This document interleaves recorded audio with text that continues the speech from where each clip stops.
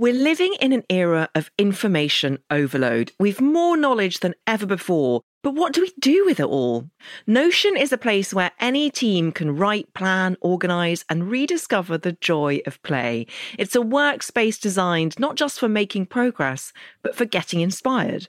Notion is the AI-powered workspace where the everyday takes care of itself. Meetings have summaries, docs find themselves, and every question has an answer because Notion AI turns knowledge into action. And I know that myself because I once asked it to write an introduction for a How to Fail episode. And I have to say, it was so helpful and so convincing. Try Notion for free when you go to notion.com/fail. That's all lowercase letters, notion.com/fail, and start turning ideas into action. And when you use our link, you're supporting our show. Notion.com/fail.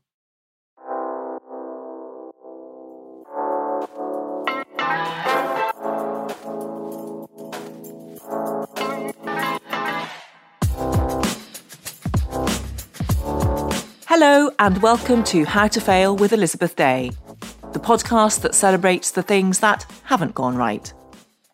This is a podcast about learning from our mistakes and understanding that why we fail ultimately makes us stronger.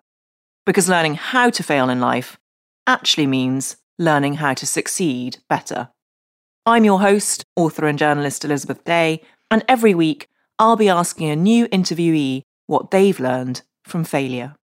My guest today has taught me so much, despite the fact that until now, I've never actually met her.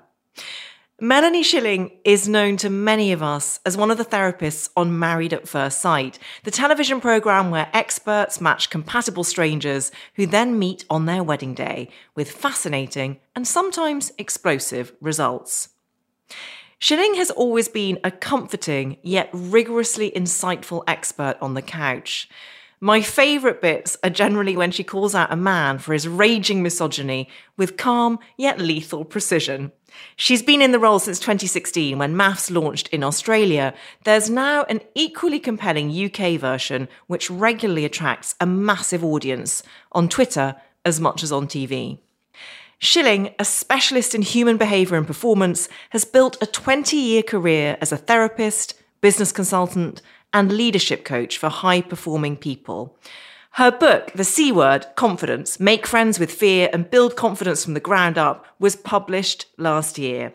In it, she writes that confidence, courage and competence have the capacity to shift us from I wish to I did. Mel Schilling, welcome to How to Fail. Thank you so much. I wished to have you on How to Fail, and I did, and now you're here, sitting in front of me. You manifested this. I did. I'm such a fangirl. I really am. I really am. And I was already from MAFS, but your book is brilliant and so full of practical compassion. And it's one of the few books that I have read for this podcast that it has exclusively garnered 5-star reviews from readers. It's actually really impressive. And I wonder if I could start with that before peppering you with all the fangirl MAFS questions. Please. That idea of moving from I wish to I did. If someone is listening right now and they're yearning for something, but they feel trapped in a place because of their own insecurity or self-doubt, difficult question. What one piece of advice would you give them? Start with the story you're telling yourself. For me, it all comes back to self-talk.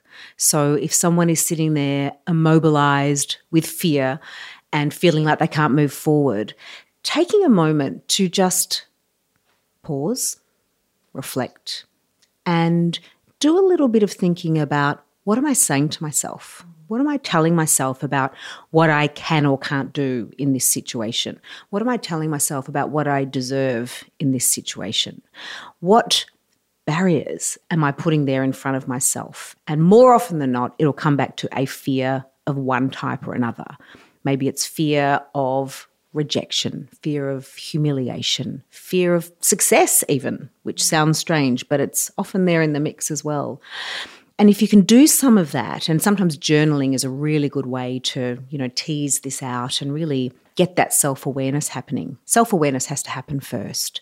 So if you can start to unravel the self-talk that's going on, then it really just becomes, well, not just, because it's not easy. It's simple, but it's not easy. Yes. It becomes a process of recognizing when that unhelpful voice is coming up, challenging it and changing it.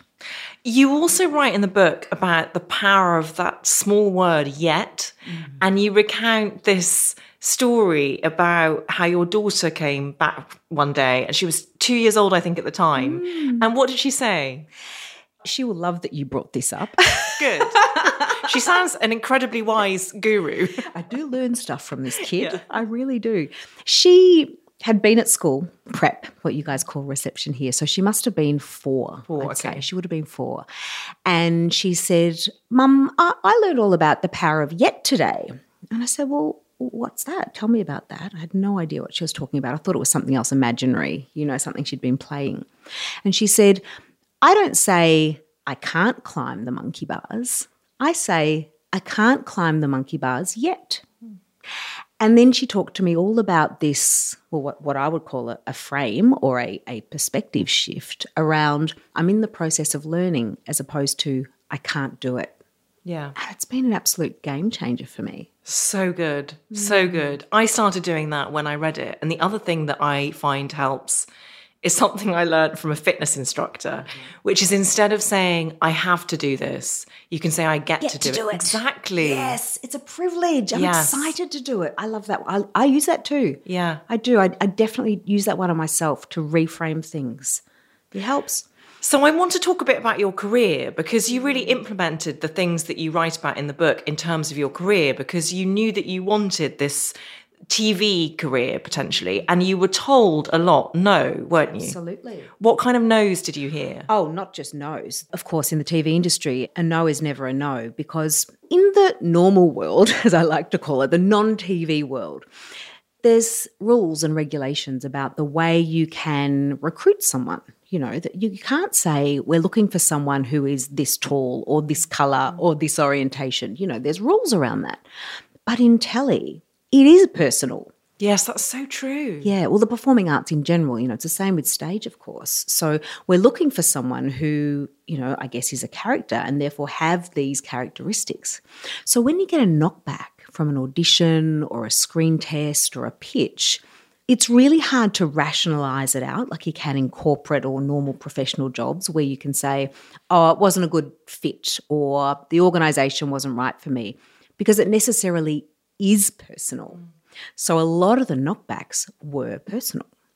And, it's an industry that doesn't pull any punches. No one's there to wrap you up in cotton wool and look after you. It's just not built that way. It's really tough. And often there's an underlying subtext of, who do you think you are? Well, that's how it feels anyway. What right do you think you have to be standing here a little bit taller than everyone else? Yes. It's so interesting to hear that that's a factor in Australia as well. Oh, yes. Very much so. Speak to anyone who's been in the media industry in Australia and probably other industries too. But tall poppy syndrome is something that I've absolutely experienced and continue to this day. And let's just say it's no accident that I now live in London. Okay, good to know. You were also told that you were quote unquote too much, which I think is a really interesting thing for us to speak about, because I feel that it's levelled at a lot of women, not just professionally, but also romantically. My experience of dating, and we're going to move on to that, don't you worry, in my late 30s was very much that I felt I was too much for some people. And I remember once there was a double-decker bus that drove past me, and it was an advert for a makeup brand called Il Maquillage. And it said, maybe you're not too much, maybe they're not enough. Oh, I love it. And I thought that was so good that I then literally went onto their website and bought their foundation concealer. And FYI, it's really good. Not an ad, but it is really good. Love it. And that reframing was very helpful for me. But that must have been horrible to hear that you were, quote unquote, too much. And that goes right back to childhood. I'm from a really supportive family. This is not, anything negative about my family. But I think they certainly looked at me as if to say, just come back to earth. You know, you're a dreamer. I would often get, you're a dreamer. You know, I had these big dreams, and FYI, fast forward, I'm now living them day to day. Yes. Like I really am, in all seriousness, living the exact life that I wanted to live when I was a kid. I took a very roundabout way to get here. But, you know, as that kid, I was the kid full of dreams and ideas. And I had this experience that I've now taken and I use with my clients, and I call it a recognition fantasy. I'm not sure if I think I did talk about it in my book, but I love this idea, and I often use it with people who are experiencing imposter syndrome. One of the common characteristics of imposter syndrome is the idea of having an exposure fantasy. So it's that fearful catastrophizing thinking, but in a daydream form, where you imagine yourself walking into that meeting, opening your mouth to start speaking, and nothing comes out. You go bright red, you start sweating, everyone laughs at you, someone speaks over you, someone mansplains, and you walk out. Yes. And so the idea that we can flip that and create recognition fantasies, because this is what I organically did as a kid. I would be, as a kid, walking along the street and would fantasize, would imagine that a Hollywood producer would step out in front of me and discover me and put me in the next movie. Or I'd be in my dance class at the back and they'd say, Mel, come to the front, everybody follow Mel. Or I'd be in a meeting once I got into corporate and everyone would say, watch Mel, do what Mel does. This was the recognition fantasy. And I felt quite embarrassed about that, particularly, I guess, being within the Aussie culture where you don't brag. You know, I guess that's similar here. Yeah. We don't brag, do we? I think Aussies and Brits are probably quite similar. I think our American friends are much more comfortable with it. Yes. That's also fascinating. I always remember growing up and taking in the message that to be spoiled was almost the worst thing that you could be. So not to be humble, to have too much attention, to let it go to your head, all of those phrases. Yeah. And I love what you're saying about the reclamation of that actually you can imagine yourself being recognised for skills that you might well already possess. And it's not wild fantasy and it doesn't make you arrogant. It's actually a necessary course correction. Absolutely. I love that as a course correction, because when you're having these exposure fantasies, they're incredibly negative and self-destructive. Yes. And, you know, this is not woo-woo stuff. This is based on science. So all of my training, so what we didn't have in the introduction was that I was a psychologist also for 20 years. I don't talk a lot about that in public because I've left that part of my career behind for reasons we might talk about in another podcast. Okay, or maybe this one. No, I'm very interested in that. I mean, suddenly my ears have pricked up. I think we will get there. Okay. Just because you're you. You don't look old enough to have had a 20-year career in your past.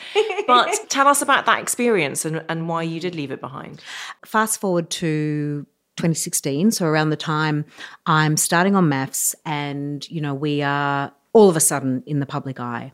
And at that time in Australia, there were really no other psychologists on TV. So John and I were the only ones. There was one or two others that would occasionally pop up on a morning show, but they'd be very clinical in the advice that they'd offer. And so here we had, for the first time ever, someone who had a professional career putting themselves into this crazy, unpredictable, quite frightening world of reality TV where you cannot control the environment, you cannot control the reaction of not just the people you're working with, but with the audience, you know, the outside, the social media and so on. And we came under fire year after year. And so the governing body received complaints about us. It was so tough having to go for a couple of years in a row before a board and sit there with, you know, 5 suits in front of me with very stern faces, where I had to quite literally defend my integrity and my professional ethics because I was on that show. Did John have the same thing? Yeah. Wow. Yeah, we've both endured that. And so for me, stepping away from my registration as a psychologist was a personal choice. I didn't have to do that. So all of the complaints were disproven for John as well. Like there was no merit to them, I think. And a lot of the complaints were from other professionals where people were saying we're bringing the reputation of all psychologists into disrepute. So, yeah. Yeah. I'm speechless. That must have been a very confronting time for you. And I think that you've proven beyond doubt that those complaints were entirely in the wrong. Because what you have done for the profession of psychology and psychotherapy is, I think, totally magnificent, in that you and John have made it mainstream a lot of the therapeutic principles that I am lucky enough to know a little bit about, partly because I'm in therapy and think it's amazing, and partly because, as you know, my best friend is a therapist.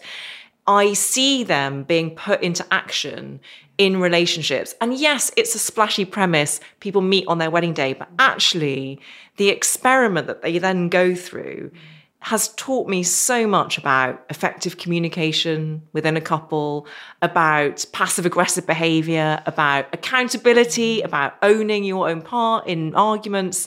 It's been amazing. So I just want to salute you for that. Thank you. MAFS chat. Okay. So we are lucky enough to be talking as Married at First Sight Australia. The latest season is airing in the UK. Season 10. So the first week has just aired. So I have very strong negative opinions about a man called Harrison. Mm-hmm. Slightly less negative, but still equally strong opinions about a man called Shannon. Mm-hmm. And I'm already invested. This is the thing. It happens every single year. Yeah. I look forward to it. I watch it with my best friend, Emma, aforementioned therapist.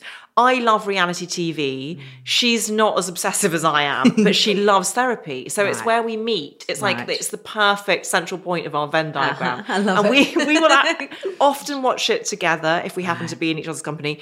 But this last week, we've just been texting about it all the time. And it's such a conversation generator. I absolutely love it.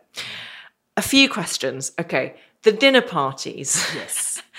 You, the experts, do you actually sit through the entire dinner party? You don't just get an edited highlights reel? Yes, we do. And what you're witnessing without any preparation whatsoever. So they're your genuine reactions. They're genuine reactions. Wow. Yeah. That must take ages. And sometimes it can be 8 to 10 hours. Some of those dinner parties go till late in the night. The commitment ceremonies can finish. Last season, the latest one I think was about 5 a.m. we finished. 5 a.m.? Yeah. The sun was coming up. Birds were singing. Gosh. Yes. Okay. No wonder people get heightened and emotional, and because they're tired as well. As are we. Yeah. You do a phenomenal job of not showing that. Surprisingly, because our filters can't really stay there for that long. Where you get some of those more candid responses. Do you have any memorable couples from your time on MAFS, UK and Australia, that really stick in the mind? For what reason? Any reason. And do you have any contestants that you still stay in touch with? I do. Yeah. So Jules and Cam, who you'll know of. Oh, the beautiful. Best. Yes. So beautiful, from season 6, which of course was the breakthrough season here in the UK, and really was in Australia as well. I watched it before, but fine. I knew you were ahead of your time. Thank you. They've, of course, gone on to get married, and they've got little Ollie, their little guy, and I do see them socially, which is beautiful, because I almost forget that they were on the show, because they've both created, their own life post the show, which is unusual. There aren't too many people who move from being in that reality TV contributor mode to sort of having their own career, in the media. That's a really difficult transition to make. But Jules, she isn't just in the media, she has her own businesses as well. Yeah. So we have a lot in common from the entrepreneurial side of things. Do you keep in touch with Domenica? I call her Dom, I'm sorry. Gorgeous Dom. Yes, we do. We have some chats occasionally on social media. That's where everyone lives, isn't it? Yeah. Former How to Fail guest, so big fan of hers. Yes, of course. What about the villains, whose names I can't remember? Who was the first cheating scandal? Yes. Was so scandalous. Yes, it was. Are those cheating scandals, are they genuinely organic, or do you think they're slightly egged on by the producers? Look, I'm pleased to say that I'm not privy to all of the behind-the-scenes stuff, and I don't want to be, because I see that as a very separate process from what we're there to do. So happy to say that I actually don't know. But it's not scripted. That's probably one of the strongest messages that I can say. And one of the questions I'm more often than not asked is it scripted? Is this just a scripted show? And it's genuinely not. Why do you think it's so popular? In Australia, it's massive, isn't it? Isn't it like the most popular TV show? Yeah, it is. Yeah. What do you think it is that people love about it? I think people have a very deep emotional connection with the show. And I think that's because it's a number of reasons. I think they often can see themselves or their relationships playing out on the screen. And that can lead to their own sort of aha moments and insight and sort of seeing someone's behaviour. And then particularly if they can see us labelling the behaviour and helping them kind of process it and unpack it can be really helpful. I think, like you were saying before, it's a conversation starter around some of these psychological concepts that aren't necessarily in the mainstream. I think that happens, and I think there's a really positive conversation starter out there about mental health and about, safety in relationships and equity and power and all of those things that play out in relationships. People can see it, then they can hear it being deconstructed, and they can think about how that relates to their own life. Yes. I think that's one of the really powerful reasons. I think also, for me, it shows that relationships can go through the toughest times. And actually, it's extraordinary the amount of times, if both parties are willing to do the work, that you can bounce back from that and become stronger than ever. I love that too. Yeah. And that's something I've learned absolutely throughout this journey, because in the early days, if we had a couple get to the point where one says stay and the other one says leave, I would feel devastated for them, because I think, oh no, someone's got one foot out the door and they have to stay. But so often they would say, okay, if we're going to take this seriously, we'll be here for another week and we'll actually give it a red hot go, as we say down under. And if they put the effort in, it can turn around. And so I've seen that so many times now that I really do believe that, in my own relationship, for example, if I got into a pickle like that, I wouldn't think this is the end of it. I'd think, okay, we need to do some work. Have you, as experts, ever, just for shits and giggles, matched two people who aren't really going to get on, but it's going to make entertaining television? Us experts have not. That we definitely don't see that as our job. Well phrased. Because in both continents where I have the pleasure of doing this show, we're all suckers for love. I know. We're little cheerleaders there, really wanting this to work, wanting these relationships to work. We're not there for the drama. That's the producer's job and that's the audience's job. But from our perspective, we want love. Final question before I move on to your failures. Have you noticed a difference in the UK and Australian attitudes to love? Yeah, it's a really tricky question, and I'm constantly trying to understand that. I think when I came to the UK first, so this is my third season that I'm now filming in the UK, I think I had a lot of preconceived ideas, and they were just stereotypes. The idea that the Brits have the stiff upper lip and, you're going to be more conservative and reserved.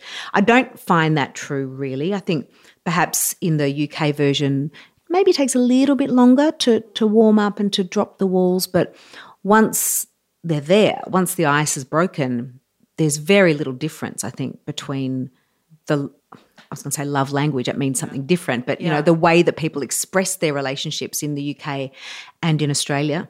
I think the key difference probably in terms of feedback I get from audience is a lot of people will say the Aussie one is a lot looser. So, the Aussies let it all hang out and tend to be a lot less filtered. Yes, totally. I find that so refreshing that so many of the Australian contestants can actually just instantly name their emotions. Like they say what they feel and what they're thinking in a way that might take us a little bit longer. Okay, that's a good observation. The labelling feelings. That's probably just because they've had more seasons of MAFS to watch. Yes, probably. You're just doing a public service in your home country. I said it was my last question about MAFS. I lied. Okay. Have any of the contestants ever got really angry at you? Oh, yes. Really? Oh, absolutely. Absolutely. Yeah, particularly, and I'll say it again, in the early days. I think our contributors have become a lot more sophisticated over the years and they understand the process a little bit more. But, absolutely, in some of the earlier seasons, before they were really before they really understood what the process was about and what our roles were, they would get very angry. So if we'd give them feedback, for example, they'd get angry and defensive and, we're sitting there giving us daggers throughout the commitment ceremony and that sort of thing. But these days, I find in both countries they're a lot more open and actually really willing to participate in the discussion with us now. So it's become really enjoyable.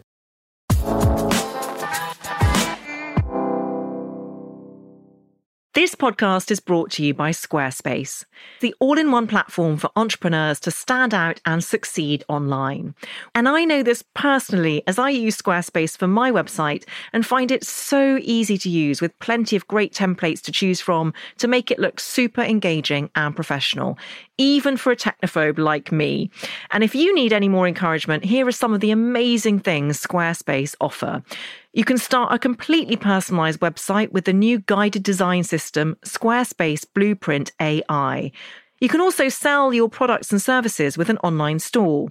From hand-knitted decorations to digital content or services, Squarespace has the tools you need to start selling online. Squarespace supports entrepreneurship by helping you to easily manage your clients and invoices in one streamlined workflow. Head to squarespace.com/fail10. That's fail1010 for a free trial. And when you're ready to launch, use offer code FAIL10 to save 10% off your first purchase of a website or domain. I'm Rachel Martin. After hosting Morning Edition for years, I know that the news can wear you down. So we made a new podcast called Wild Card, where a special deck of cards and a whole bunch of fascinating guests help us sort out what makes life meaningful. It's part game show, part existential deep dive, and it is seriously fun. Join me on Wild Card, wherever you get your podcasts, only from NPR.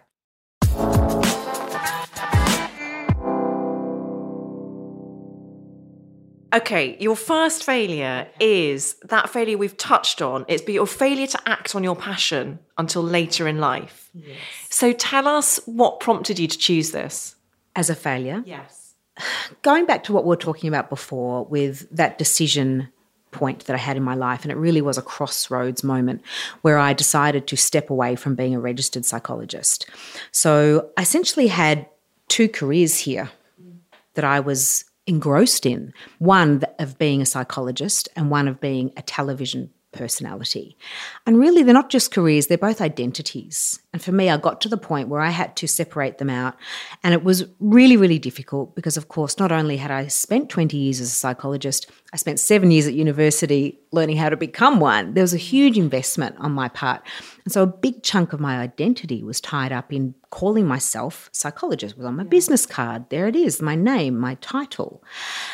And I was really perplexed about it because I knew that if I spent another year continuing to be registered as a psychologist and therefore needing to comply with all the rules and regulations whilst being in this unpredictable reality TV world, that it would take its toll personally. The stress was incredible.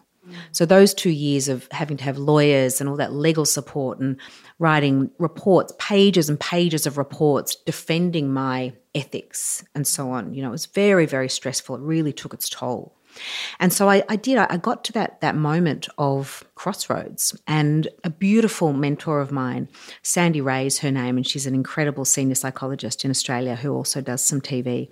And she said to me, 5 or 10 years down the track, looking back, if you walk away from one or the other, which would you be most pissed off about? And that made it so clear for me. If I gave up my TV career to just do my psychology work full time, I would have the worst FOMO you could imagine. Yeah. And that was really, really telling. And so this is only, 4 years ago? So it's really recent. And so it took me to that point of having absolute clarity of this is actually my purpose.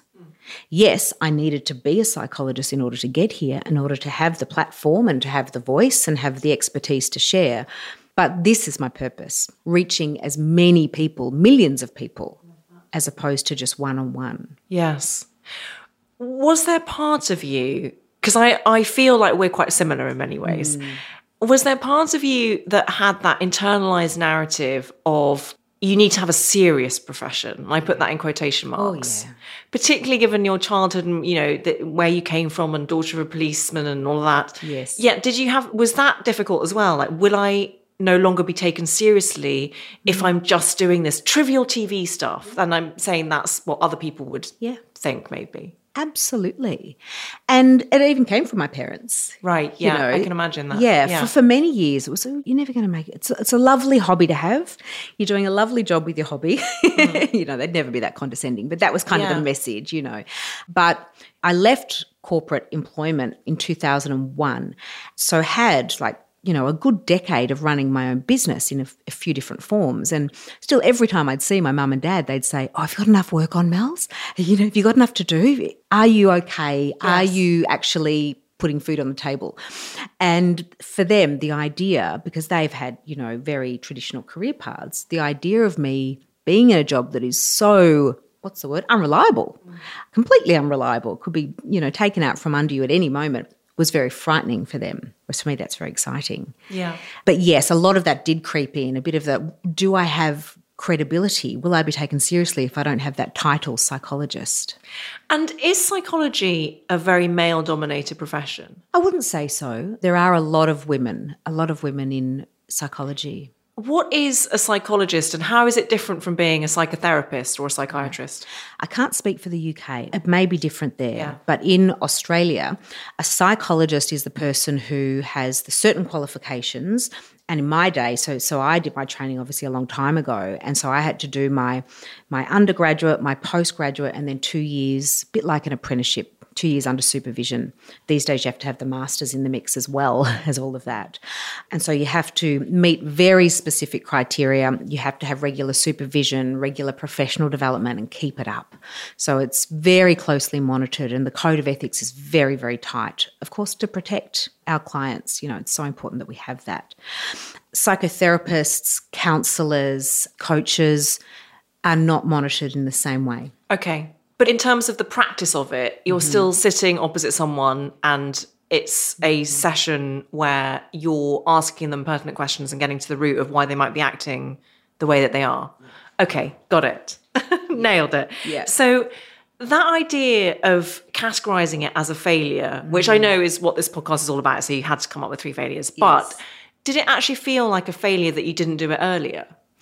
That's the reason I listed it for this chat. I mean, I think have a very similar philosophy as you, and I talk to my clients about failure is feedback. Yes. That's the way we talk about it. It's just a piece of data that you can add to the mix and make a new decision, go off on a different path. But yes, once I had made this very difficult decision, I had such now I can exhale. There was a real sense of relief and a real sense of, finally I can just be me. Yes. Finally I can sit on that couch and I can say what I want to say to the people on our show from my perspective. Because prior to that, I was constantly having to filter everything I said through what would the board say about this? What would other psychologists say about this? Constantly having to check myself. Am I going to be seen as conforming to other people's ethics? Where I landed was I actually really believe in my own ethics. I don't need a board to tell me whether I'm acting in integrity or not because I know I am. So that was very empowering. And at that moment, I did sort of look back and go, why didn't I do this 10 years ago? Yeah. What age were you then when you... I must have been about 47. I love hearing that because I do think that we live in a culture that celebrates the idea of youth and of doing something before a certain time. So the 30 under 30 lists, the idea that if you succeed at a younger age, it's somehow better. And I think that what that leads to is this ingrained insecurity that you're not doing as well as you should be by certain metrics. And what I love hearing people say is that they found their passion later in life, or they signed their first book deal in their 50s, or they didn't learn until they were 70-something how they wanted to live. Because I think that really makes the point that you can flourish with age, that actually age is an enormous benefit because it brings us wisdom and experience and self-knowledge. So I really like hearing that. And I wonder what you think about that idea that life shouldn't be a race. Oh, absolutely. I turned 50 last year and I love it. Yeah, I mean. Thank you. I love it. I love the calm wisdom that it's brought for me. I don't feel panicked about proving myself or getting to the front of the race, because I'm really content with where I'm at. Don't get me wrong, I'm not giving up. I've got so many exciting projects ahead of me and I'm so clear about what I want to achieve with them. But it's a calmness. That's sort of the way I would describe it. I have this calmness about me now that is not dampening my ambition. It's just sitting next to my ambition and whispering in her ear, it's okay, you're going to get there. Yes. Do you know what I would describe it as? Because I've been feeling this lately. Being aligned with your purpose. Yeah. And when you're finally aligned with your purpose, it does feel a lot clearer. Like decisions become a lot clearer. Not only that, but when you're really busy and stressed, it's a different kind of stress. Yeah. I feel I'm not internalizing it and questioning myself. Yeah. I'm stressed and I'm busy and that's fine. That's appropriate because I'm doing something I really believe in. Yeah. And it just so happens to garner attention right now because I've got a book that's about to come out. Yeah. But it's the first time I felt that, like, no, I know why I'm doing this and I'm really glad I'm doing it. Yeah. Have you heard the term eustress? No. As in EUSTRESS. Okay, no. It's good stress, positive stress. So there's distress and there's eustress. Huh.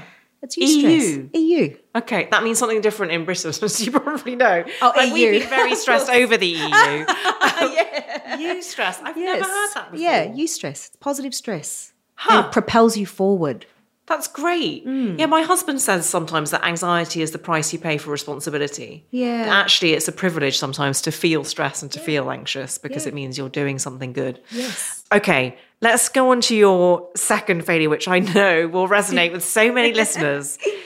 This is the fact that you dated, according to you, all the emotionally unavailable men in your 20s and 30s. I did. Mel. The Peter Pans, the commitment phobes, oh my God, all of them. Anyone who, I would prefer it even if they lived interstate. Overseas, even better. Right.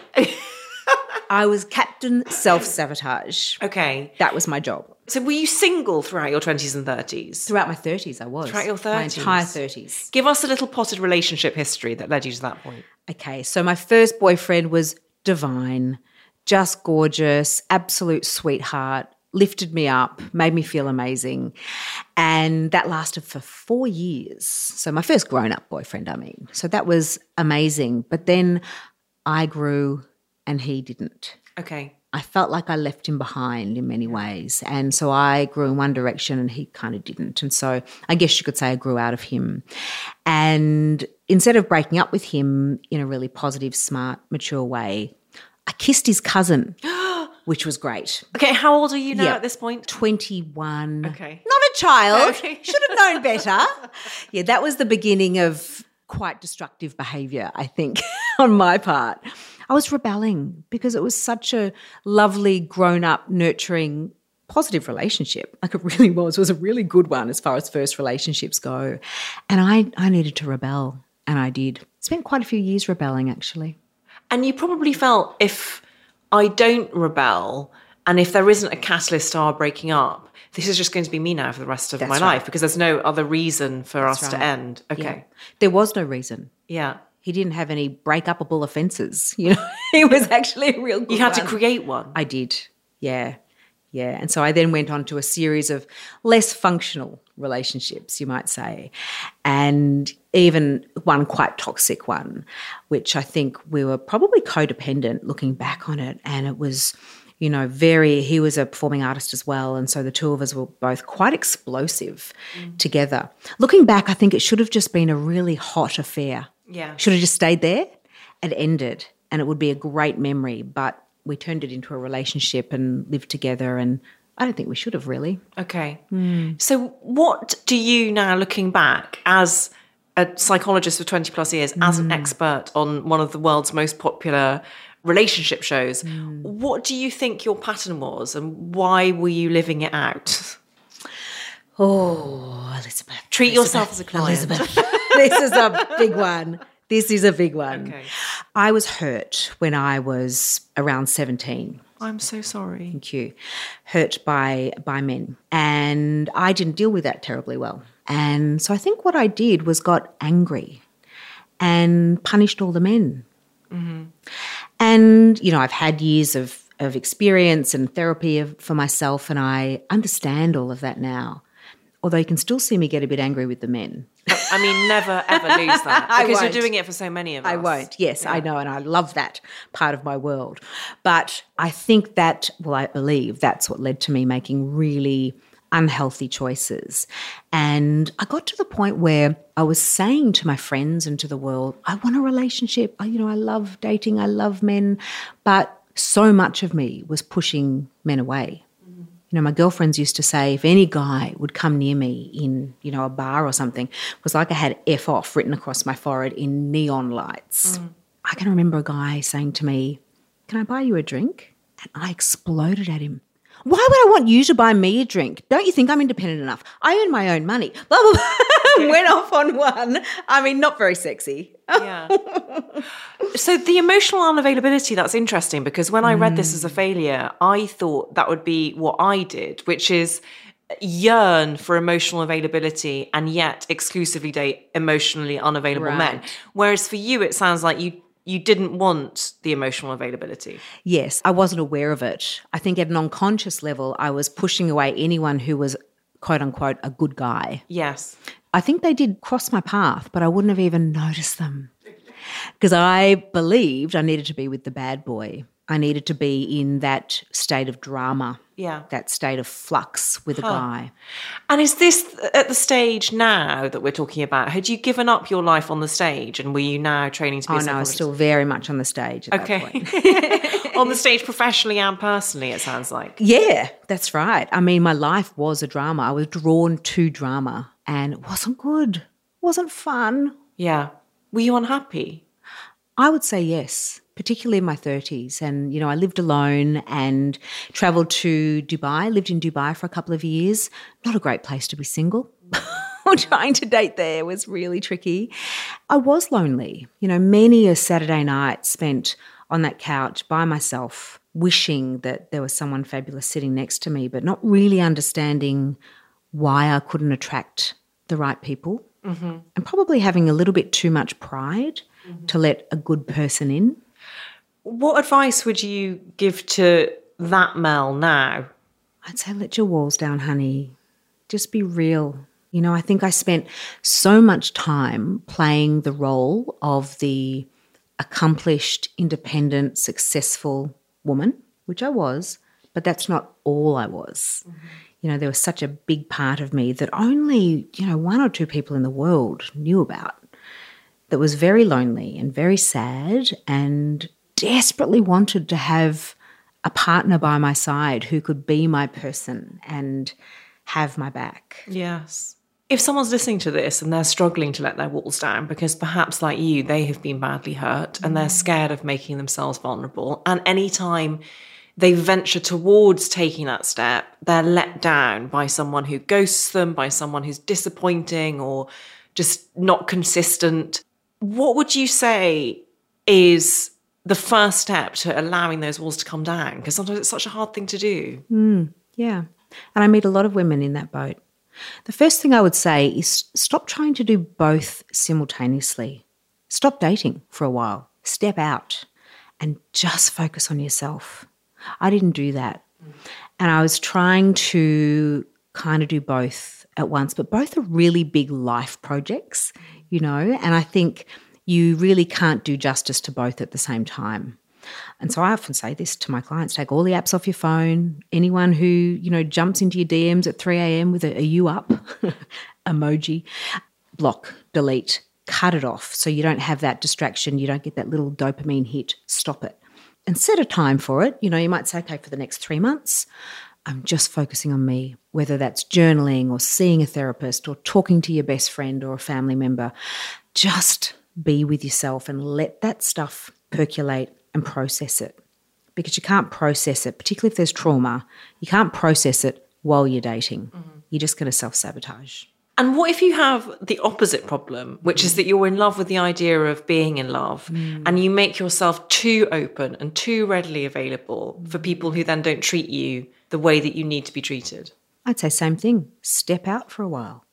There is nothing wrong with stepping out for a short time. I don't mean give up at all, but I'm talking about taking a little break. You don't break up with dating, you just take a holiday from it and just invest in yourself. And do some thinking about, what is it that I want from this relationship? What is my dating goal? That's a really, really big decision to make. Because I find a lot of people in the dating world telling themselves, my goal is to be in a committed, long-term, serious relationship, but the tactics that they're using are taking them towards casual hookups. To me, it's a bit like saying, I want to run a marathon, but in order to get there, I'm going to jump hurdles. Yes. Doesn't make sense. Also, the other thing that I would say is, if what you've been doing up till now hasn't worked for you, don't keep doing it. Yes. And I needed that advice. So my situation was, I got divorced when I was 35, and then I was pitched into the dating app world for the first time, because I've been in a series of long-term monogamous relationships since the age of 19. So it was my first experience of that world, and it was unbelievably tough, and it taught me a lot. And one of the things that it taught me was, the people that I have an instinct automatically to dismiss when I see their dating profile come up on Bumble or Hinge, actually I need to give those people another chance, because the ones that I've been instinctively drawn to in the past, that hasn't worked for me. Spoiler alert. So I sort of needed to be more open-minded whilst also protecting my heart, which is sometimes a difficult balance to strike. It's very difficult. And that's why I don't think you should do dating alone. You know, to have a dating buddy or a little dating crew is so important, that you can have those debriefs. I'm running a group at the moment for women around confidence, and it just happens that almost all the women in the group are dating at the moment. So it's kind of almost turned into a dating confidence group, which I love. Yeah. And what I love about it is they'll go on a date and then they'll straight away jump into the WhatsApp group, or they'll meet up for a drink together afterwards and debrief it. Have a laugh. Yes. You know, to be able to laugh at the maybe embarrassing thing that you said, or, you know, the hope that you might have for this person. To show that vulnerability and unpack that stuff with someone you trust is so important. There'll be people listening to this who are perfectly happy on their own, and that's wonderful, and aren't in the market to meet anyone. But for those people who really crave a relationship and are currently single, would you say you will meet someone? Like, it will happen? Yeah, I do say that. Okay. And I do have hope, because I lived it myself. Yes. And I didn't believe that I was going to meet someone. I genuinely didn't. I genuinely got to the point in my life where, you're laughing because you felt the same. Yes, exactly the same. Yeah. And I was starting to map out my solo life and what that was going to look like for me, and that was okay. Oh, so I want to know all about how you met your now husband. And just to give you a little brief warm-up, I'll talk about how I met mine, which was, I had gone through that phase of like, this isn't working, I need time for myself. And I went on a yoga retreat, and it was really helpful and all of that. And then one morning, I remember it was March and it was snowing outside. I love snow. I know, but not in March. No. Anyway. And I downloaded this app that someone in LA had told me about, and it was relatively new, and it was called Hinge, and obviously everyone knows about it now. And the first person I matched with was a man called Justin, whose profile did him no favours. The photos weren't particularly flattering. He had 3 kids, which was not something I thought I wanted. And he was persistent and a consistent communicator. So from that moment of matching, he messaged me basically every day for 2 weeks, which I, at that stage, was like, oh, what a weirdo. Why is he doing this? What an emotional stalker. Because I was so used to the emotional fuckwits and unavailability and all of that. And eventually I agreed to meet him for a date. And I went into that date with absolutely zero expectation, to the extent that I had just booked tickets to move to LA full time that morning. Wow. I was like, I'll just get this date out of the way, and then I'm going to start my new solo life in LA. And I walked in and I met Justin, and he was so much more handsome than his photos. The chemistry was immediate. After that, it took us a while to like build up our love, because we'd both been married and divorced and bruised. But it taught me so much about not always trusting my first impression, my first assumption, my first judgment. And also that I find it so romantic now that it took us a while to build up to saying I love you, because there's such safety and security in that. And I'm so grateful for all of those stages that I went through along the way. Sorry, go ahead. I need to know, what did you do with your ticket to LA? Oh, great question. One that no one's ever asked me. I basically changed it into a shorter trip. So I changed it into a month-long trip in, I think it was September 2019, and I finished writing my book, How to Fail, in that time. And Justin came out for 4 days, just 4 days, like be with me. And we went for dinner at the Chateau Marmont. And that is the first time that we said that we loved each other. 6 months into dating. That's when we told each other that we loved each other. And so that's how I used my LA ticket. So it all came good. I love that. Now, you met your husband on eHarmony. I did. Okay, so where were you at in your life, in your dating life, when that happened, and how old were you? So I was 49. 49 when Sorry, you met 39. No, I was about to say that doesn't work, Mel. 1 year Doesn't work. Didn't I mention I was 60? No, I was 39. Numbers are not my strong point. I was 39 when I met Justin. Oh, another similarity. Yes, carry on. Sorry, I'll stop interrupting. I was 39. And I had retrained as a dating coach. So this was something so I'd been doing the psychology and found that so often the conversations that I was having with people, particularly in the corporate world where I was doing a lot of my work, just naturally turned into conversations about dating. You know, I remember I was doing a lot of training of people in one of the big professional services firms and talking to people who were essentially accountants about how to have the more interpersonal skills like sales and negotiations and that sort of thing. And so often we'd do these role plays and, you know, I'd try to get them comfortable with having sort of difficult conversations, and they'd say, oh, this came up on a date, or how would I apply this on my next date? And I realised there was a real hunger for this kind of skill set. I mean, to me, fundamentally, it's exactly the same skill set. I just needed to frame it differently. I looked into it, and there were, at that stage, no Australians who were accredited as dating coaches. So I became the first one. So that was fun, going down that road, and started to actually work in the space. And I actually had one of those aha light bulb moments myself, where I was working with a client and giving her this advice. And I actually had this, I would have loved to have seen the look on my face when I actually realised I need to take my own bloody advice. I can't believe I'm not doing this myself. It makes so much sense. And what we're essentially talking about was strategic dating. Yes, I love this. Okay. Right. So this is what my next book is on, PS.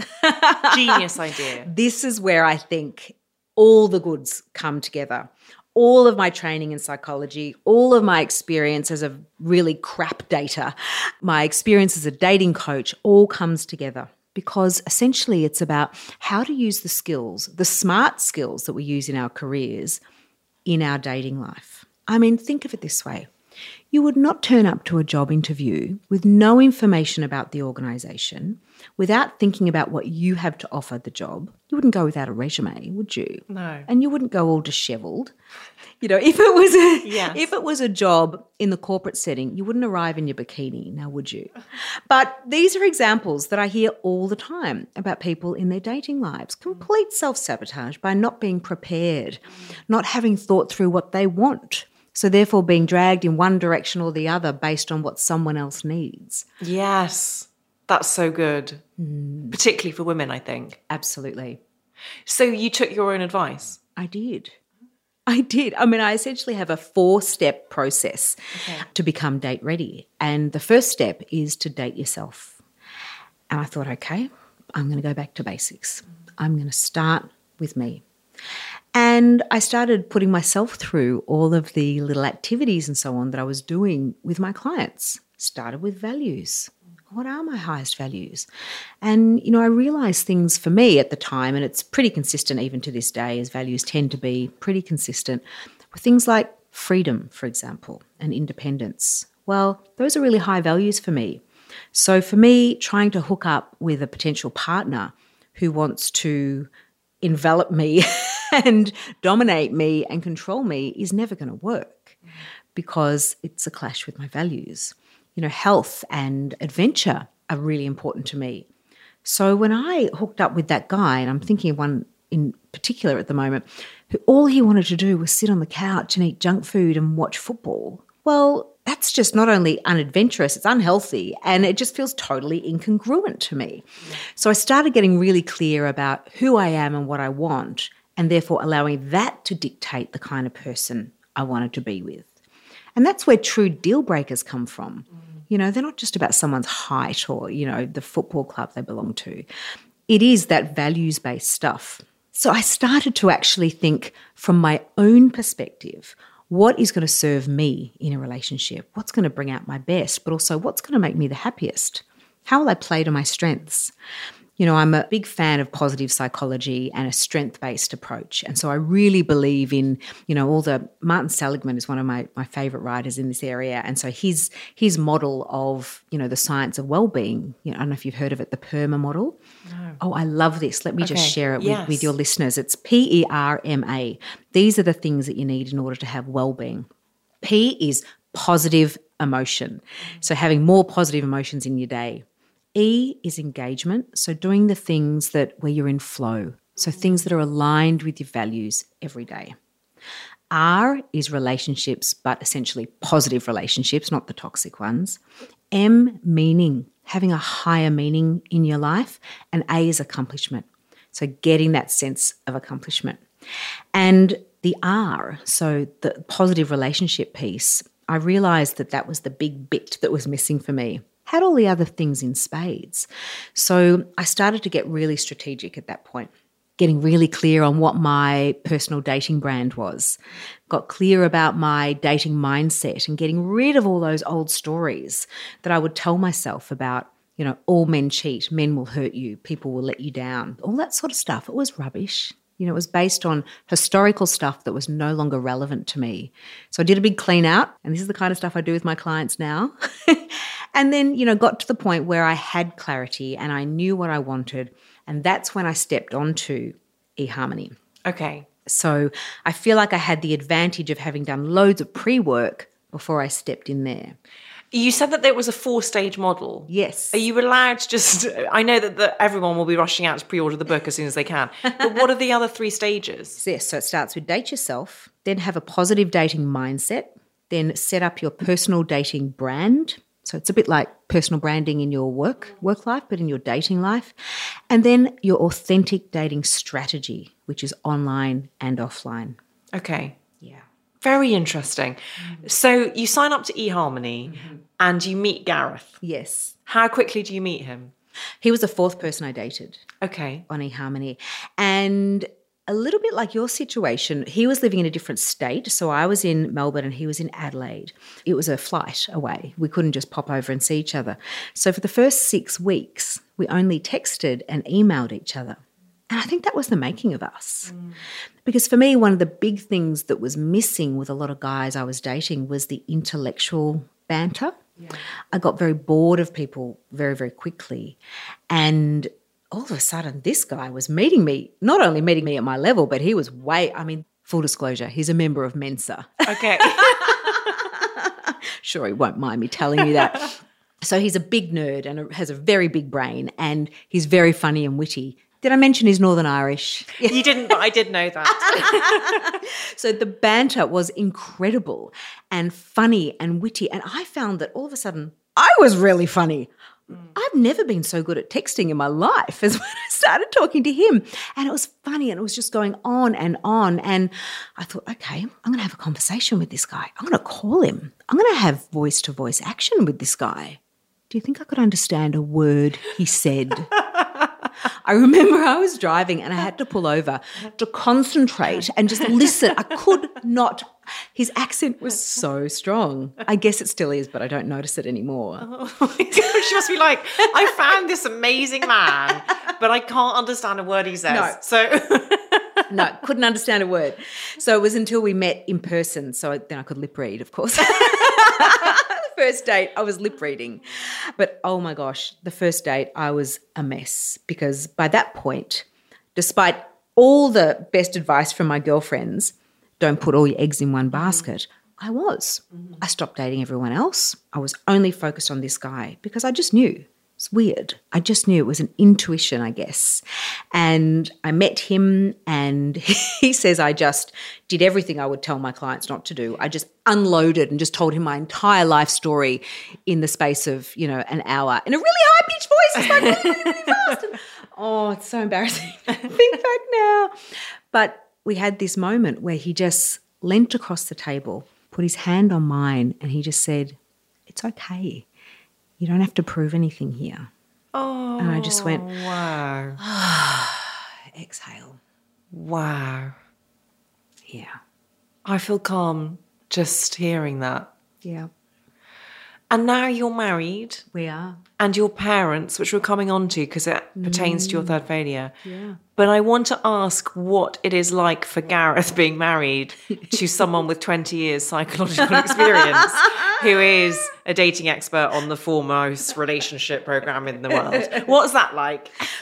I'll answer that by sharing the two most common phrases in our relationship. One, from both of us, is don't tell me what to do. Because we are both alphas. Okay. We are both very driven, very focused individuals, type A personalities, you might say. So don't tell me what to do. And number two, which only comes from him, is I'm not your client. Okay. So, look, it's not a low-key relationship, you might say. We are both 100% goers. So it's interesting at the moment because the way our world is constructed is I'm the primary breadwinner and he's the primary parent at the moment. And there's been times in our relationships where that was reversed. So it's tricky to navigate, from a sort of power balance perspective in our relationship. And he's, a very proud guy and he spends a lot of time, he plays in the share market and that's sort of his, and because he's a massive nerd with a massive brain, it's really successful. He's really good at it. But it has an impact, on this relationship. So we're constantly navigating where we're at and making sure that our communication is working. And, there's been times where I'm away from the family for, last year for 3 months at a time, which is really hard. And so we're starting, 12 years down the track, starting to get good at navigating, for example, our communication when I'm returning to the family. So that re-entry point, which is tricky. Yes, very much so. Yeah. Thank you for speaking so candidly about that because I think lots of people would look at you and assume that you have a perfect relationship where nothing ever needs to be said because you've already worked it all out in your brilliant clinical mind. No. So, and what's it like for him that you have a public profile? He loves it. That's so nice. Yeah. So you feel totally supported and finally like you're not too much, you're just enough. Exactly. Oh. Yes. More than supported, actually, he propels me forward. He uses this revolting expression about... men like to talk about balls when it comes to courage. Yeah. So he says things like, oh, that was great. You were balls out. Yeah. Or you were balls to the wall there, babe. More of that, That's his way of complimenting me. I love the sound of Gareth. He's a good one. Okay, your third failure. I am so glad you're going to talk about this. And I also, long before we met, I saw an Instagram post that you had put out there which referred to this. And I, as someone who has gone through her own fertility journey, I felt so seen and understood in your words. And I want to thank you about being a public figure in this space because your third failure is your failure to pay attention to your biological clock until it was nearly too late. Yeah. So you've met Gareth and then what happens in terms of, do you have the conversation quite early on about wanting to have a family? So he has a child. Well, I shouldn't say child. She's 27. Oh, wow. He has a young woman. So knowing that he already had a child, I felt like the pressure was off because in my mind, I didn't believe that I was going to become a parent. I didn't believe that I had a yearning to become a parent. Ever? I believed that I didn't ever. Interesting. I now know that that's not true. Yes. You're probably noticing quite a lot of self-denial and avoidance in my history, which is why I'm so good at spotting it now, I guess. Yeah. But I did. I had one girlfriend who would always say to me when I'd say, oh, no, I'm not going to be a parent. I'm just going to be single and fabulous. She'd say, I don't believe you. But okay. She would always say that and it annoyed me no end. And when she had a baby and saw how gorgeous I was with her baby and how connected I was and how maternal I seemed to be, she kind of just looked knowingly at me like, your turn will come. I thought, don't be ridiculous. It's not for me. She's your baby. That's all, Shut it down. I wouldn't say I was one of those women whose clock was ticking. I wouldn't. And this is me getting to 38, 39. No, nothing's happening. And then I get into this relationship with this person who is my forever. Look, it's very clear to me, that's not being warm and fuzzy. That's how it was. I realised that I'd found my soft place to land. This is my person I'm going to be with forever. And it shifted. I can't explain it. I guess looking back, it was always there, but I was so self-protective and resistant to, I didn't want to be the single girl who wanted a baby because that's just too painful. Yes, I totally hear you. And I also think for me in this area, there are ways, we're lucky enough to live in a scientific age where there are ways, if we are single women, that we could have children on our own. And I never wanted that. I wanted to have a child within a relationship. So it sounds like you met the right person for you, and that's when you felt safe enough to allow that yearning in. Yeah. Yeah. I remember we went to a day at the races, a big boozy, corporate day, and introducing this new boyfriend to everybody and having this wonderful time with him. And then we, on the way home, thought it'd be a good idea to go bar hopping after a full day of drinking. Oh, my God. He's definitely Irish. Yes, he is. And I thought it'd be a good idea to have a cry in every bar along Chapel Street in Melbourne. So that was good. That would be a good idea to have a cry. And one of the cries was, what if I can't have a baby? What if I'm not enough for you? This came out. We'd probably been together 3 months at this point. Classy. What if I'm not enough? Really classy. And I went home that night and went off the pill, which was a ridiculous thing to do with a boyfriend I'd had for 3 months. I did. I went off the pill. I'm going off the pill tonight. And he said, yeah, okay, right, whatever. Fast forward probably 6 months, and I moved to Adelaide to be with him, which was massive. Literally put some tenants in my apartment, jumped in my car and drove.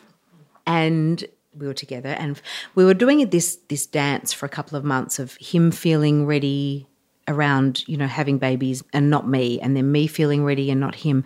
And we finally got to this point where we were both saying at the same time, I think we're ready. Feeling very scared, very surprised that we'd arrived there. But at that point, we were both 39.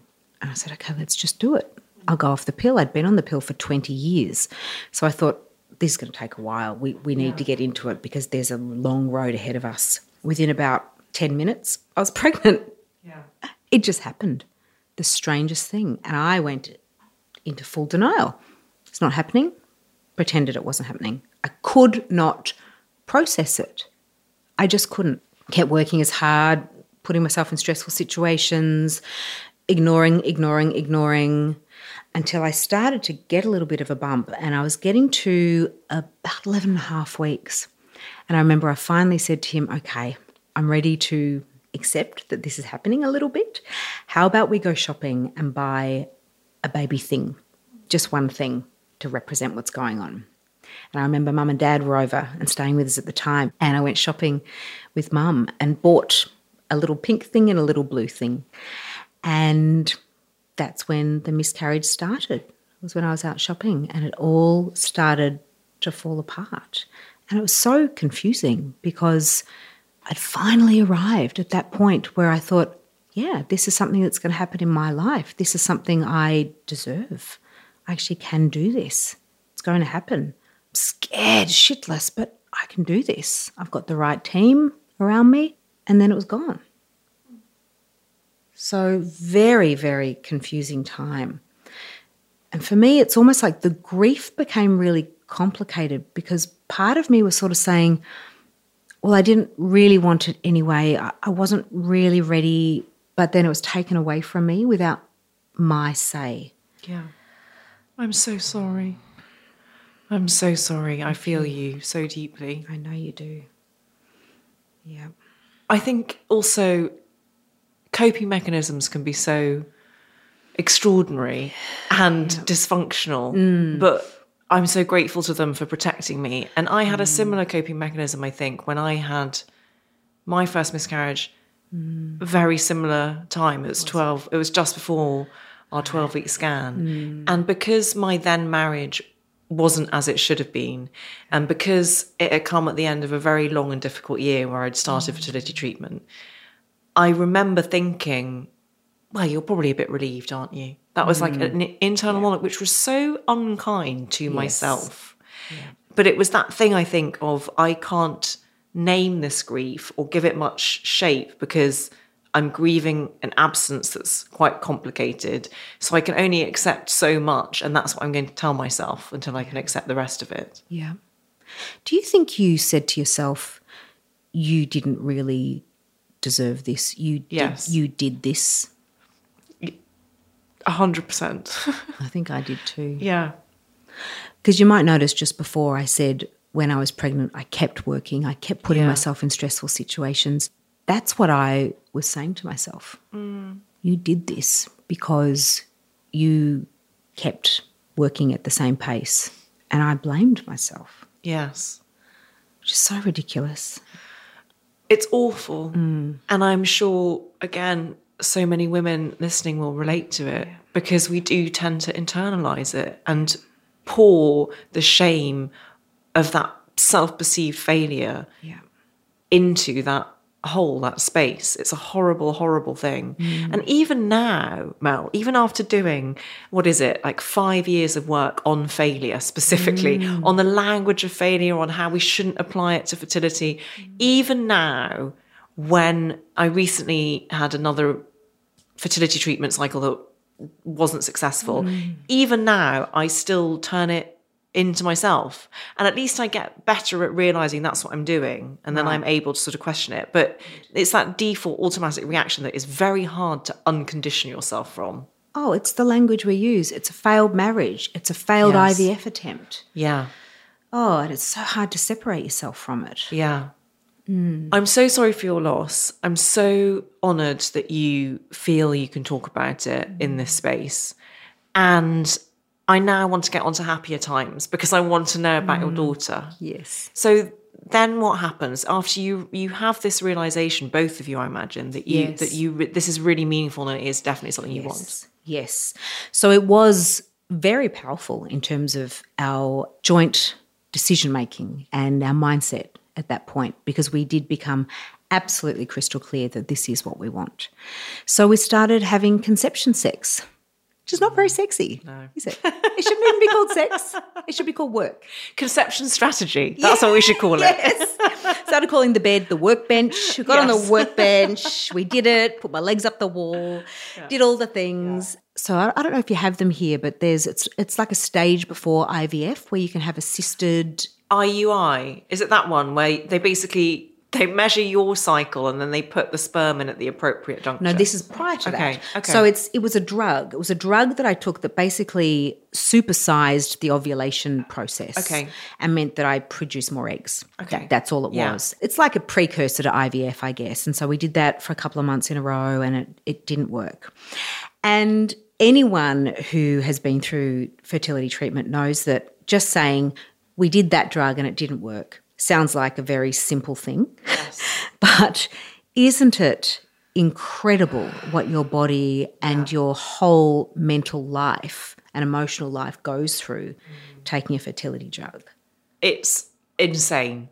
And also my experience of fertility hormones was I was never quite aware when I was in it. Yeah. I mean, they had a massive impact on me, but there was a sort of numbing quality to it where I was like, well, this is just me now. This is just me. Yeah. And it's only afterwards, looking back, that you realise the extent, the toll that it took on you. Yeah. Incredible. And that was before I even started IVF. But we then got to the point, it was a year down the track, so we were both 40, and thought, okay, let's do it now. Let's do IVF.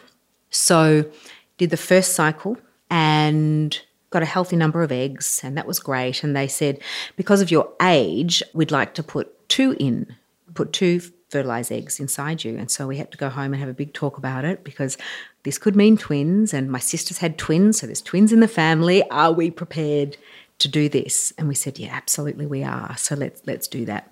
So we put the two in and neither of them took. So that, I mean, in itself, as you know, is the most incredible emotional journey that you go through. The hope, the belief, you start the planning. Our life is about to completely change and be transformed, and then bang, it's over. It's not going to happen. I remember exactly where I was when I got the phone call.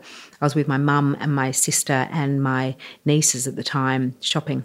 It's always the shopping, Mel. Stop going shopping. I need to stop shopping. Oh, my gosh. I know what you mean, though, because also at that stage, especially with your first round of IVF, you're like, well, technically, I'm pregnant and there's nothing right. Like, it's the best it could possibly be because it's gone through all of these processes. And so the chances are going to be much higher. So I'm good. And then it's so shocking if they don't stick, as they call it, which is a horrible phrase. They didn't stick. But the next day, the doctor called and said, look, there's this one little egg that didn't make it to maturity in time, but it's made it now. Would you like to put this one on ice? And I was still just in shock and not really processing what was going on. I said, yeah, whatever. Okay, put it on ice, whatever that means. And I didn't really think much more about it. So this little egg went onto ice for 6 weeks whilst they waited for my next natural cycle to happen.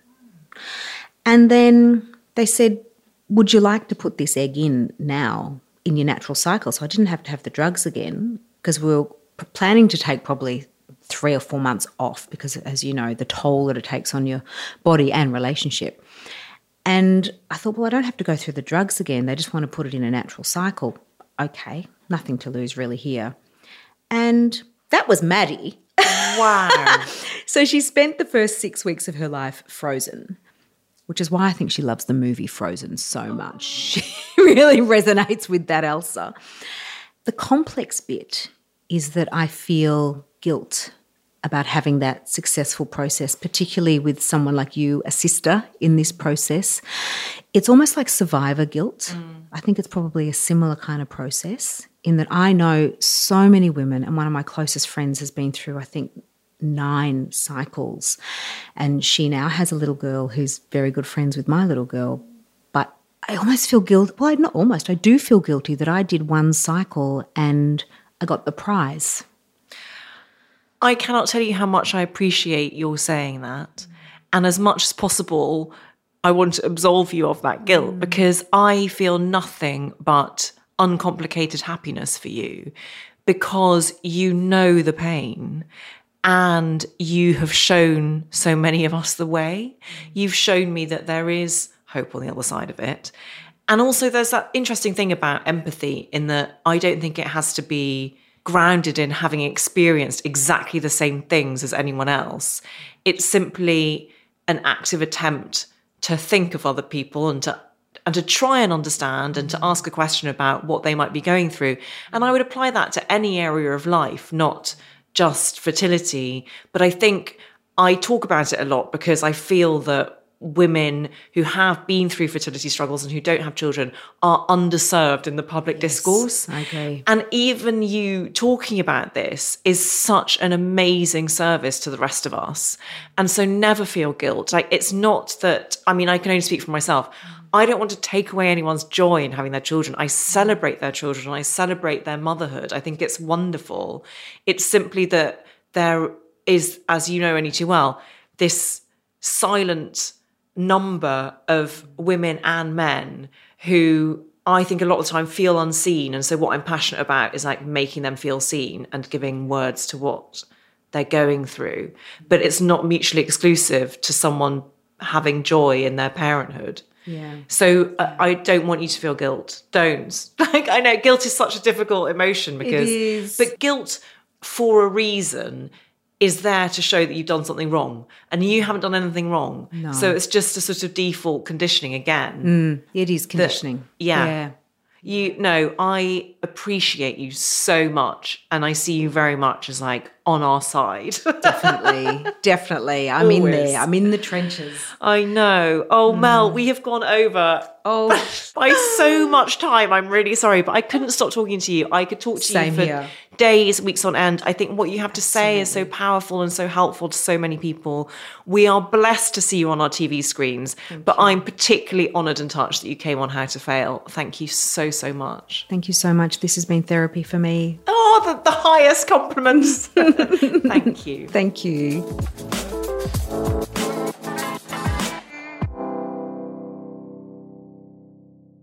If you enjoyed this episode of How to Fail with Elizabeth Day, I would so appreciate it if you could rate, review and subscribe.